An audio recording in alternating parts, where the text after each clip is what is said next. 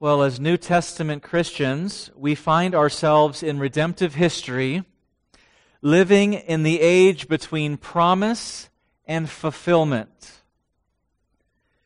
We read in the Scriptures about the manifold promises of God. We understand what it is He has planned for eternity, and we know that everything that God has purposed will come to pass, and that all of Scripture will be fulfilled. And we recognize that with the coming of Jesus, much of it has already been fulfilled. Many of the Old Testament prophecies, the coming of a Redeemer, the new covenant, the indwelling of the promised Holy Spirit, Gentile inclusion into the plan of God.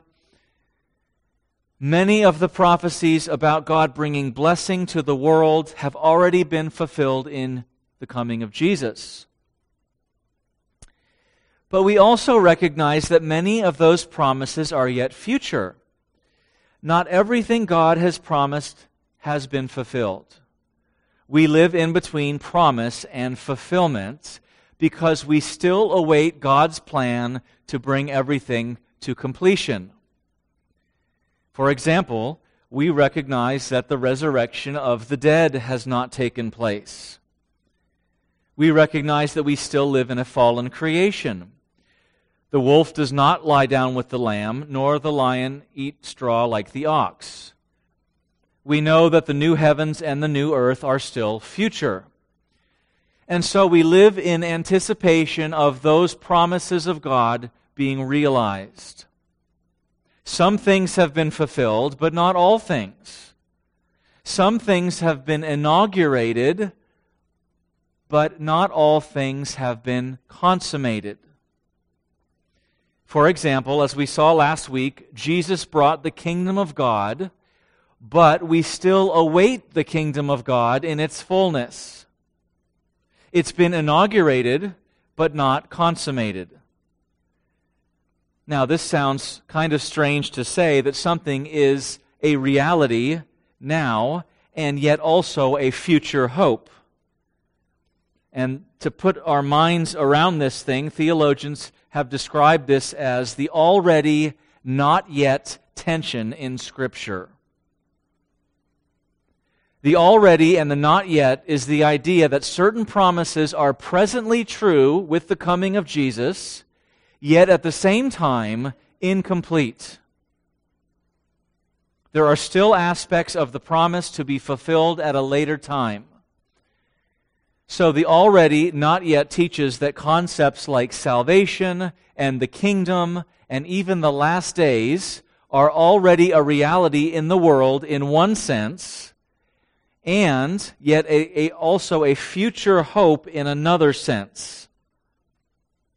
So there's this tension in the Scripture that all of the promises for believers are already present and active, but the full expression and enjoyment of those promises is yet future. This is the already and the not yet. And if I've lost you already, hang in there. I'm going to give you some examples. The Scripture teaches that if you are in Jesus Christ today, you have been adopted by God. It's a present reality. And yet the Scripture also teaches at the same time that we await our adoption. 1 John 3:1. See what kind of love the Father has given to us, that we should be called children of God, and so we are. And then he spends the rest of the chapter describing how we know that we're the children of God. But in Romans 8:23, he says, we ourselves, who have the first fruits of the Spirit, groan inwardly as we wait eagerly for adoption as sons, the redemption of our bodies. So we have become children of God positionally, that's the already, but we have not become the children of God in its fullest expression, which is the not yet. We await the resurrection to experience the fullness of that reality. Let me give you another one. You are already redeemed in Christ, and yet you still await your redemption. Ephesians 1:7, in Him we have redemption through His blood, the forgiveness of our trespasses, according to the riches of His grace. And yet later in the same letter, Paul writes in Ephesians 4:30, and do not grieve the Holy Spirit of God, by whom you were sealed for the day of redemption. So we have been redeemed. That's your position before God that will not change. And yet the Holy Spirit is given to seal us for the full expression of that redemption, which is still future.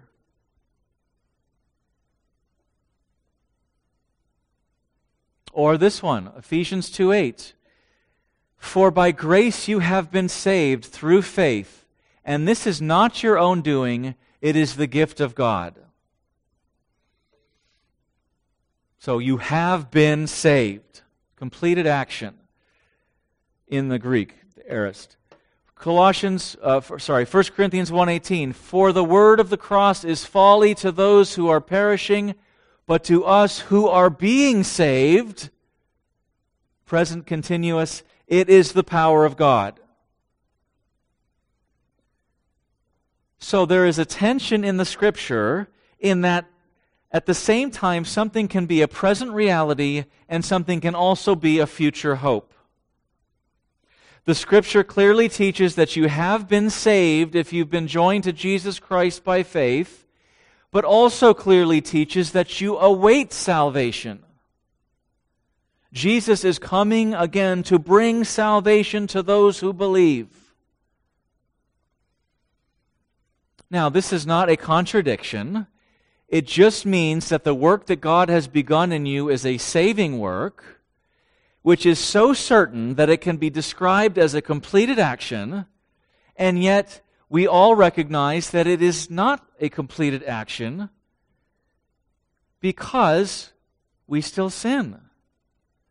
We still get sick. We still die. If salvation is eternal life, and we've been given eternal life, the fullness of that salvation must not be a present reality because we still experience all of the effects of the fall.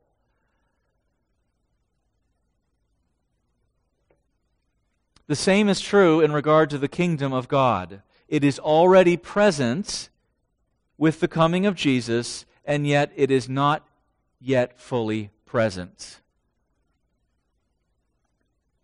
Colossians 1:13 and 14, he says, God has delivered us from the domain of darkness and transferred us to the kingdom of His beloved Son, in whom we have redemption, the forgiveness of sins.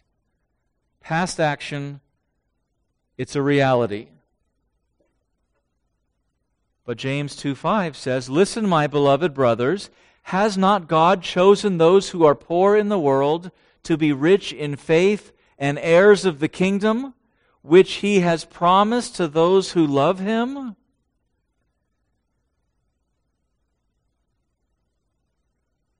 A promise is something that you await. A promise is something that is still future. A promise is given because you have not received it yet. So, is it a past reality that we've been transferred into the kingdom, or is it a future hope? Well, it's both. Believers are actively taking part in the kingdom of God today, although the kingdom will not reach its full expression until sometime in the future. We are already in the kingdom, but we do not yet see it actualized or completed.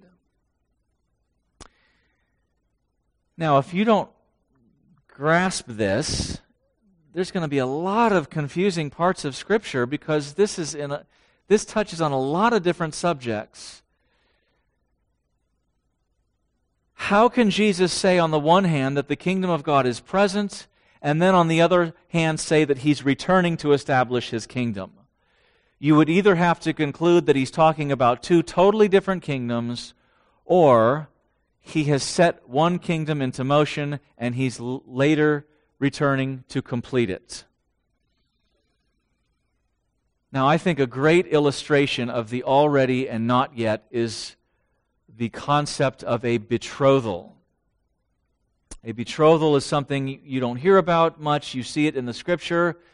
We have this thing called engagement. So if a couple they're in love and they're going to get married, and there's a proposal and there's an engagement and there's a ring, but an engagement can be broken and there's nothing binding yet. So we've heard of people who have been engaged and then broken the engagement for some reason. A betrothal is different because it is as binding as a marriage. So if you remember in the Gospels, when Joseph discovers that Mary is with child, it says that he sought to secretly divorce her. But they were only betrothed. They had not been married yet.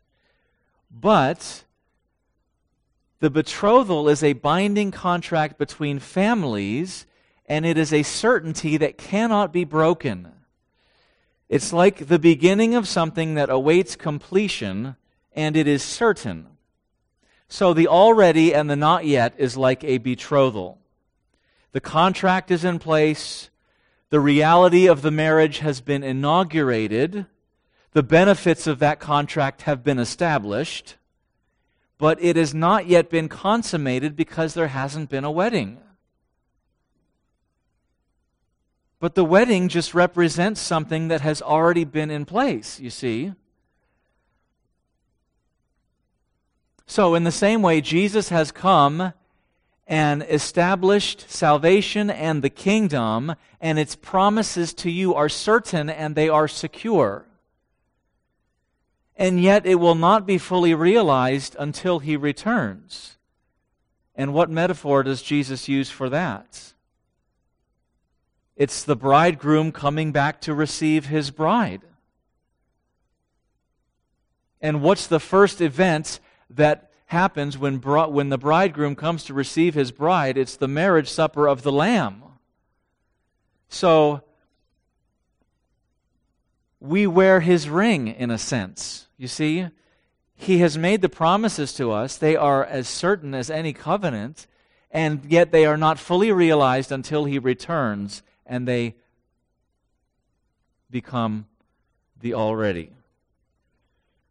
So it would not be incorrect to say that Jesus brought his kingdom to earth in his first coming, and he is bringing his kingdom to earth in his second coming. They are both aspects of the same reality. One is inauguration, one is consummation. In fact, what Jesus is going to describe here in verses 20 and through the rest of the chapter is the already and the not yet of the kingdom. I'm telling you all of this to make sense of what we are about to look at. The kingdom is already present in the person of Jesus so that he can come to earth and preach, the kingdom of God is at hand. The kingdom of God is here. And at the same time, he can talk about his second coming when he will bring God's kingdom to earth. Now, if you were here last week, we saw verses 20 and 21. This is part 2. But in those verses, the Pharisees were asking Jesus about some event or sign that the kingdom would come, and Jesus shocked them by stating that the kingdom of God was in their midst.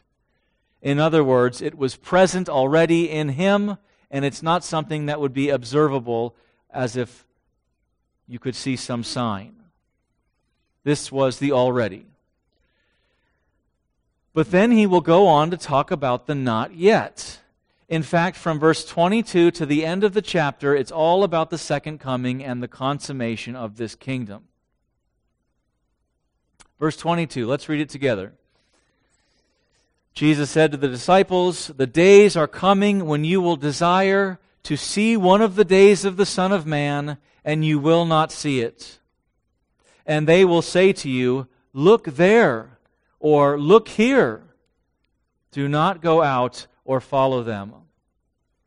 For as the lightning flashes and lights up the sky from one side to the other, so will the Son of Man be in his day."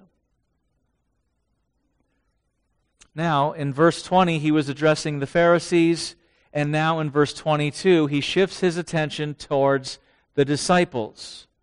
He tells them the kingdom is present, the Pharisees, and now he's telling his disciples the kingdom is future. He talks to them about the future and the time of the end when he will return. Now, the disciples are not fully clear on what the plan of God is. In fact, if you read through the Gospels, you will see Jesus teaching them over and over and over and over that he has to go away and that he has to come back. And what he says here is that a time is coming when they will have a desire for something to happen, and yet that desire will not be satisfied. He says in verse 22, "The days are coming when you will desire to see one of the days of the Son of Man, and you will not see it." Now, what does he mean? I think he means that between the time of their salvation, which is the already, and the time of his return, which is the not yet, there's going to be this window between promise and fulfillment that will produce a longing in the disciples for the physical reign of Jesus Christ. There will be a desire to see one of the days of the Son of Man, just one day of him reigning over a redeemed earth, being present with his people,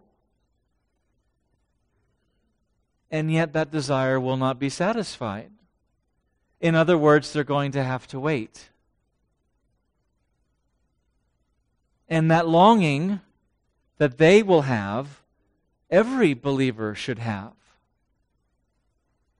Everyone who has been born of the Spirit and adopted by God and joined to Jesus Christ must have that longing in their hearts. We see the brokenness of the world. We see the misery and suffering of man and beast. We see sickness, disease, and death. We see the injustice of our fallen governments. We see the persecution against Christ's church. We see the God-dishonoring lifestyles of sinful people. We see Christ's name being slandered and blasphemed. And we desire to see every wrong made right and for God to be vindicated.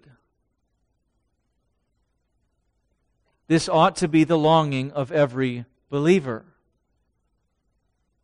If you are a true believer today, you are not at home in this world.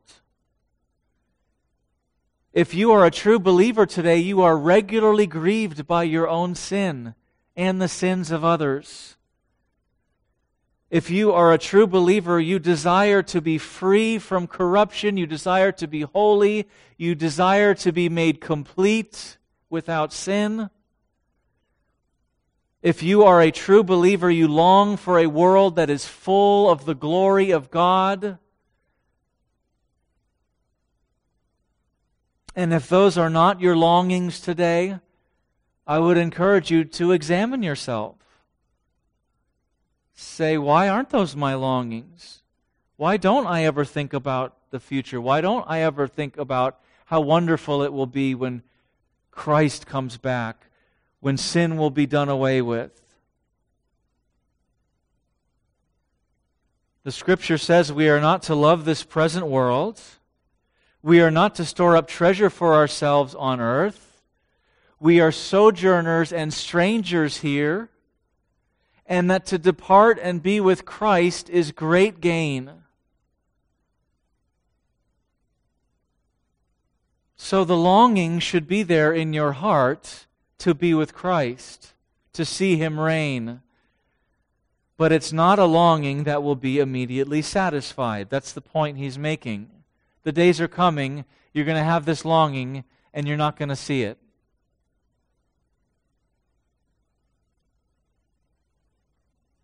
Doesn't mean no disciples will ever see it.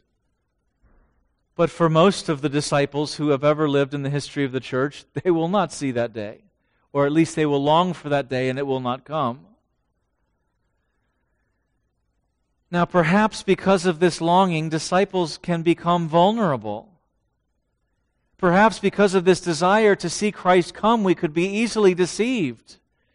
And so we're warned here against those who will try to persuade us that Jesus has already come.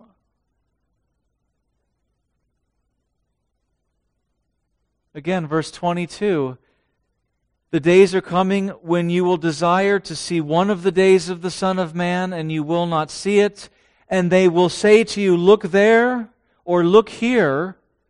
Do not go out or follow them.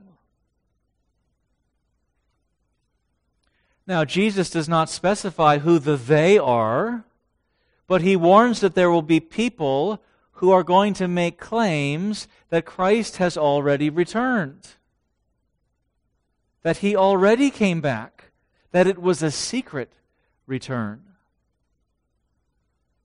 They will say the not yet has become the already. These are deceivers. They are people who will lead the disciples astray by leading them away from Christ and leading them after themselves. Jesus speaks similarly in Matthew 24 in the Olivet Discourse. Richard read it. I'll give you a few verses to remind you. Matthew 24:4, Jesus answered them, see that no one leads you astray, for many will come in my name, saying, I am the Christ, and they will lead many astray. Drop down to verse 23. Then if anyone says to you, look, here is the Christ, or there he is, do not believe it. For false Christs and false prophets will arise and perform great signs and wonders, so as to lead astray, if possible, even the elect. See, I have told you beforehand. So if they say to you, look, he is in the wilderness, do not go out. If they say, look, he is in the inner rooms, do not believe it.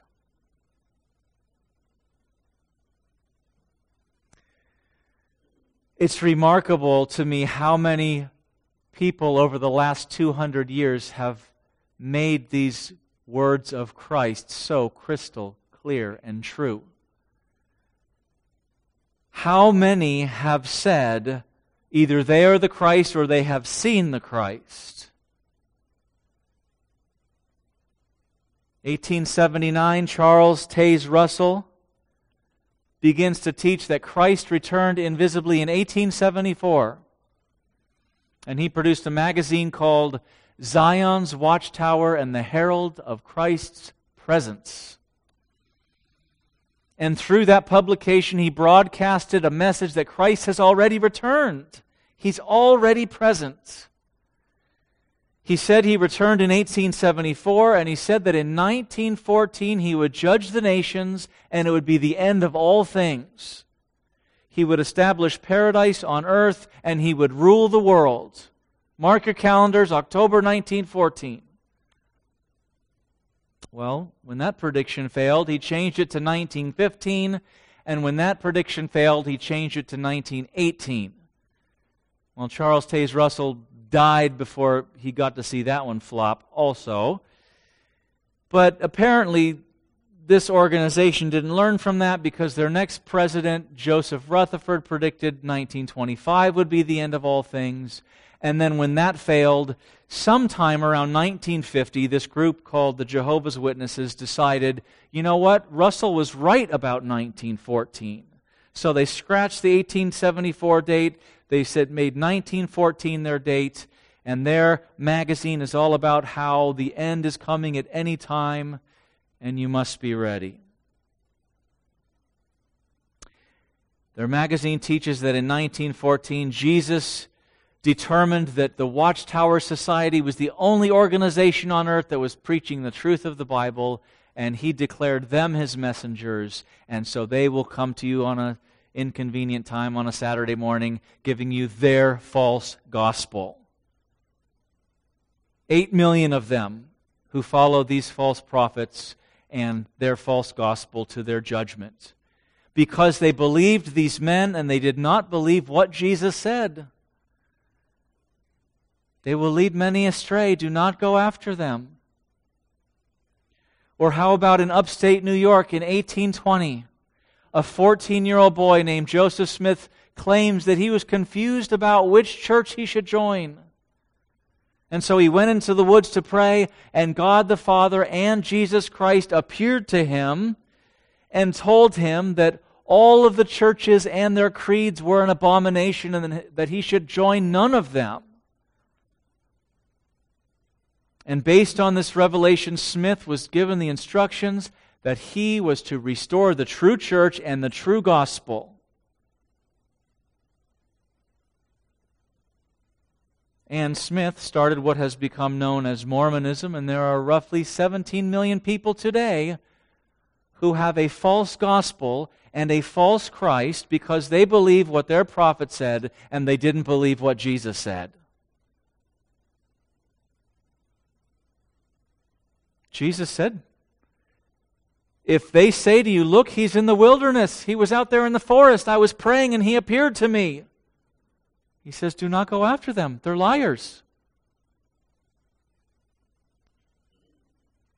Or in Korea around 1920, a 15-year-old Sun Myung Moon claims that Jesus appeared to him and called him to accomplish his mission of restoring the world, which Jesus had attempted to do but failed.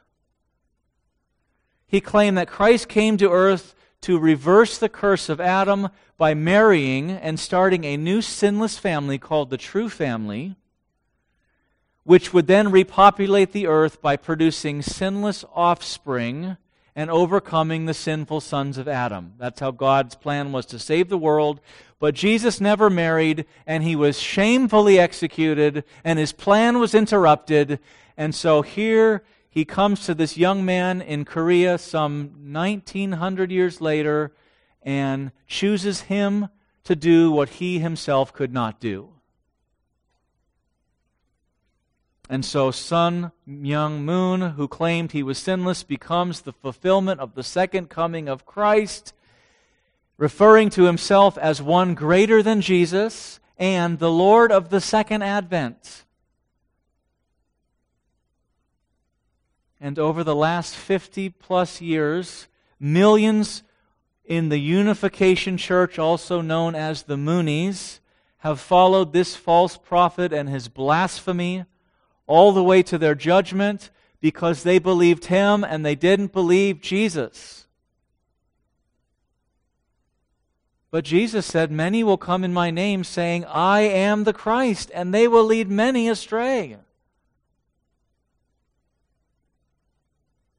Or how about radio Bible teacher Harold Camping, who through calculations based on numerology and the Bible made various predictions for the end of the world and the return of Christ in the 1990s, none of which came to pass. So he decided, he crunched some more numbers and concluded that May 21st, 2011 would be the end. And he convinced his millions of listeners of the same. And he broadcast on his radio program that the church age had ended.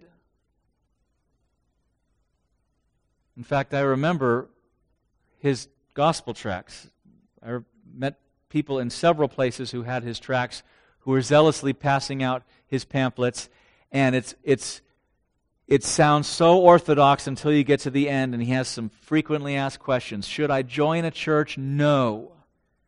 And he said it was a sin to join the church. Well, how would you be spiritually fed? Oh, got to tune into his broadcast. He would become your leader now.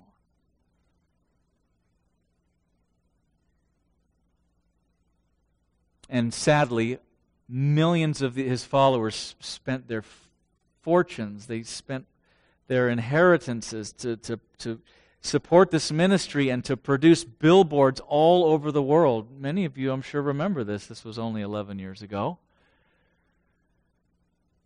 And when May 21st did not transpire, Camping did what all false prophets do. He said his date was wrong and it was going to be October.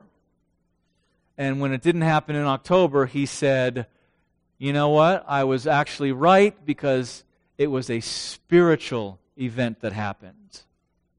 Jesus returned spiritually. The church was raptured spiritually.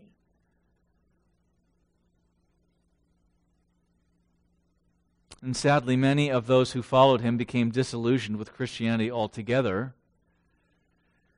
But it's because they were believing a man instead of believing Jesus. Because Jesus said no one knows the day or the hour of his return.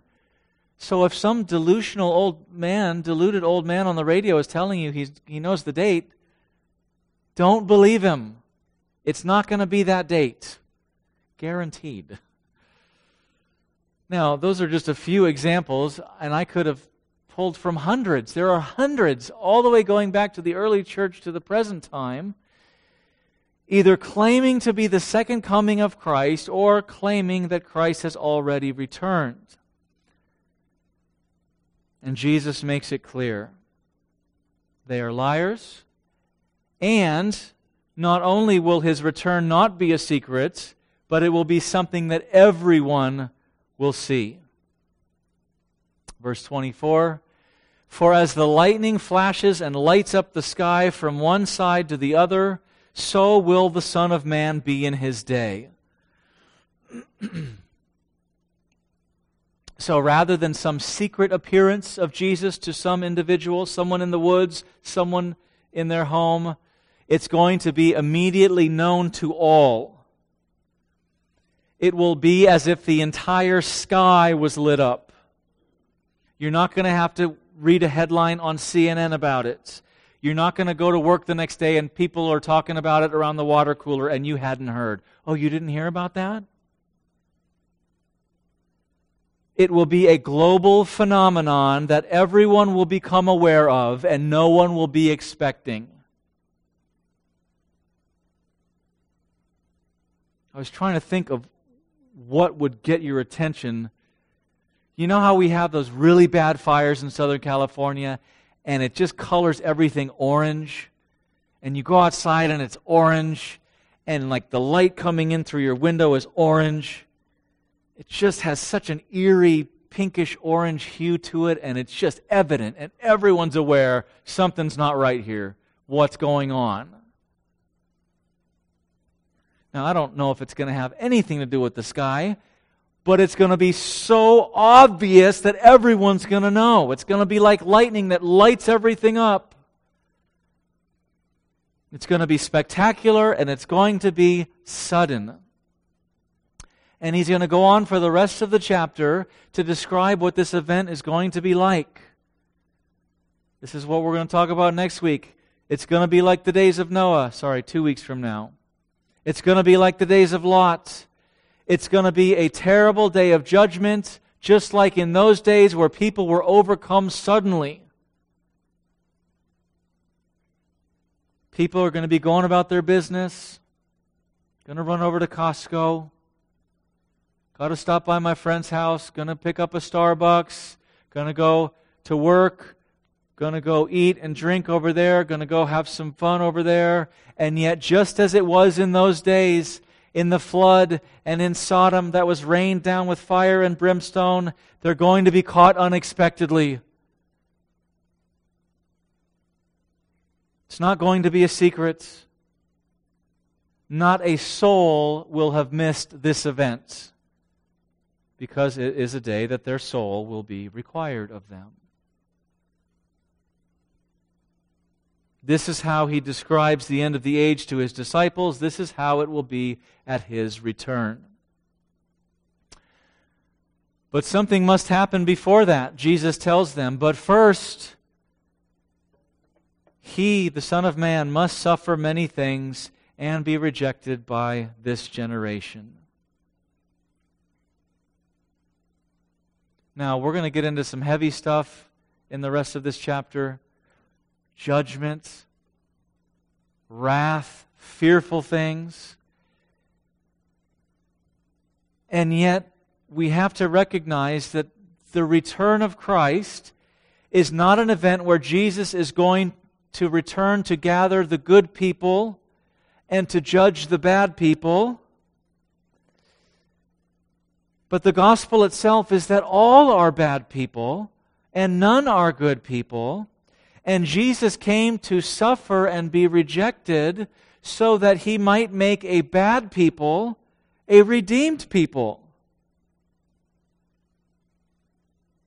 And the reason that the promises of the Old Testament come in two phases, rather than Christ just coming once to overthrow the nations, which is what the Jews anticipated, He has first come to bring salvation to the nations.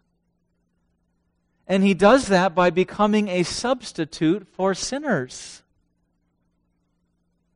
He was rejected, He was slandered, He was tortured, He was executed.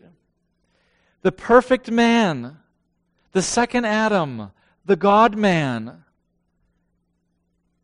And He did this so that He could become your substitute. He did this so He could satisfy God's righteous requirements on your behalf, for your benefit. And the good news of the kingdom is that God and man can be reconciled through faith in Jesus Christ. But there are many who don't want to be reconciled to God. There are many who live in this world and will not even thank God for anything. And so the day is coming, which will be a day of darkness and misery and wrath and regret. And yet, strangely, at the same time, it will be a day of rejoicing where every longing will be fulfilled for those who wait for Him.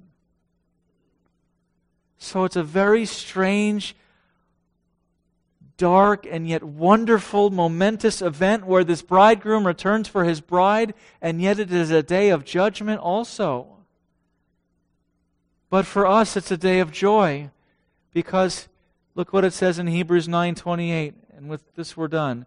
So Christ, having been offered once to bear the sins of many, will appear a second time, not to deal with sin, meaning your sin, His people's sin, but to save those who are eagerly waiting for Him.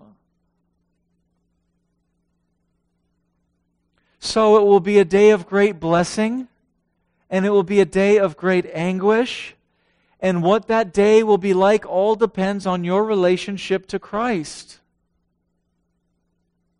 Which group will you belong to? Will it be a day of rejoicing, or will it be a day of horror?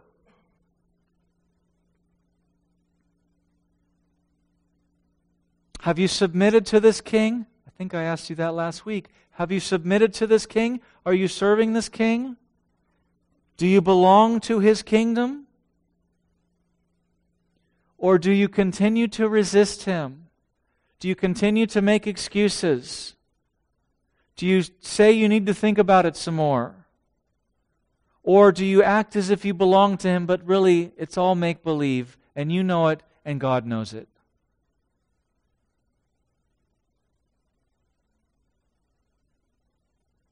A day is coming, and perhaps very soon, where this will become a reality, and the not yet will become the already. The time of promise will have passed, the time of fulfillment will have come, and for many it will be too late. And so I ask you, what will it be like on that day for you?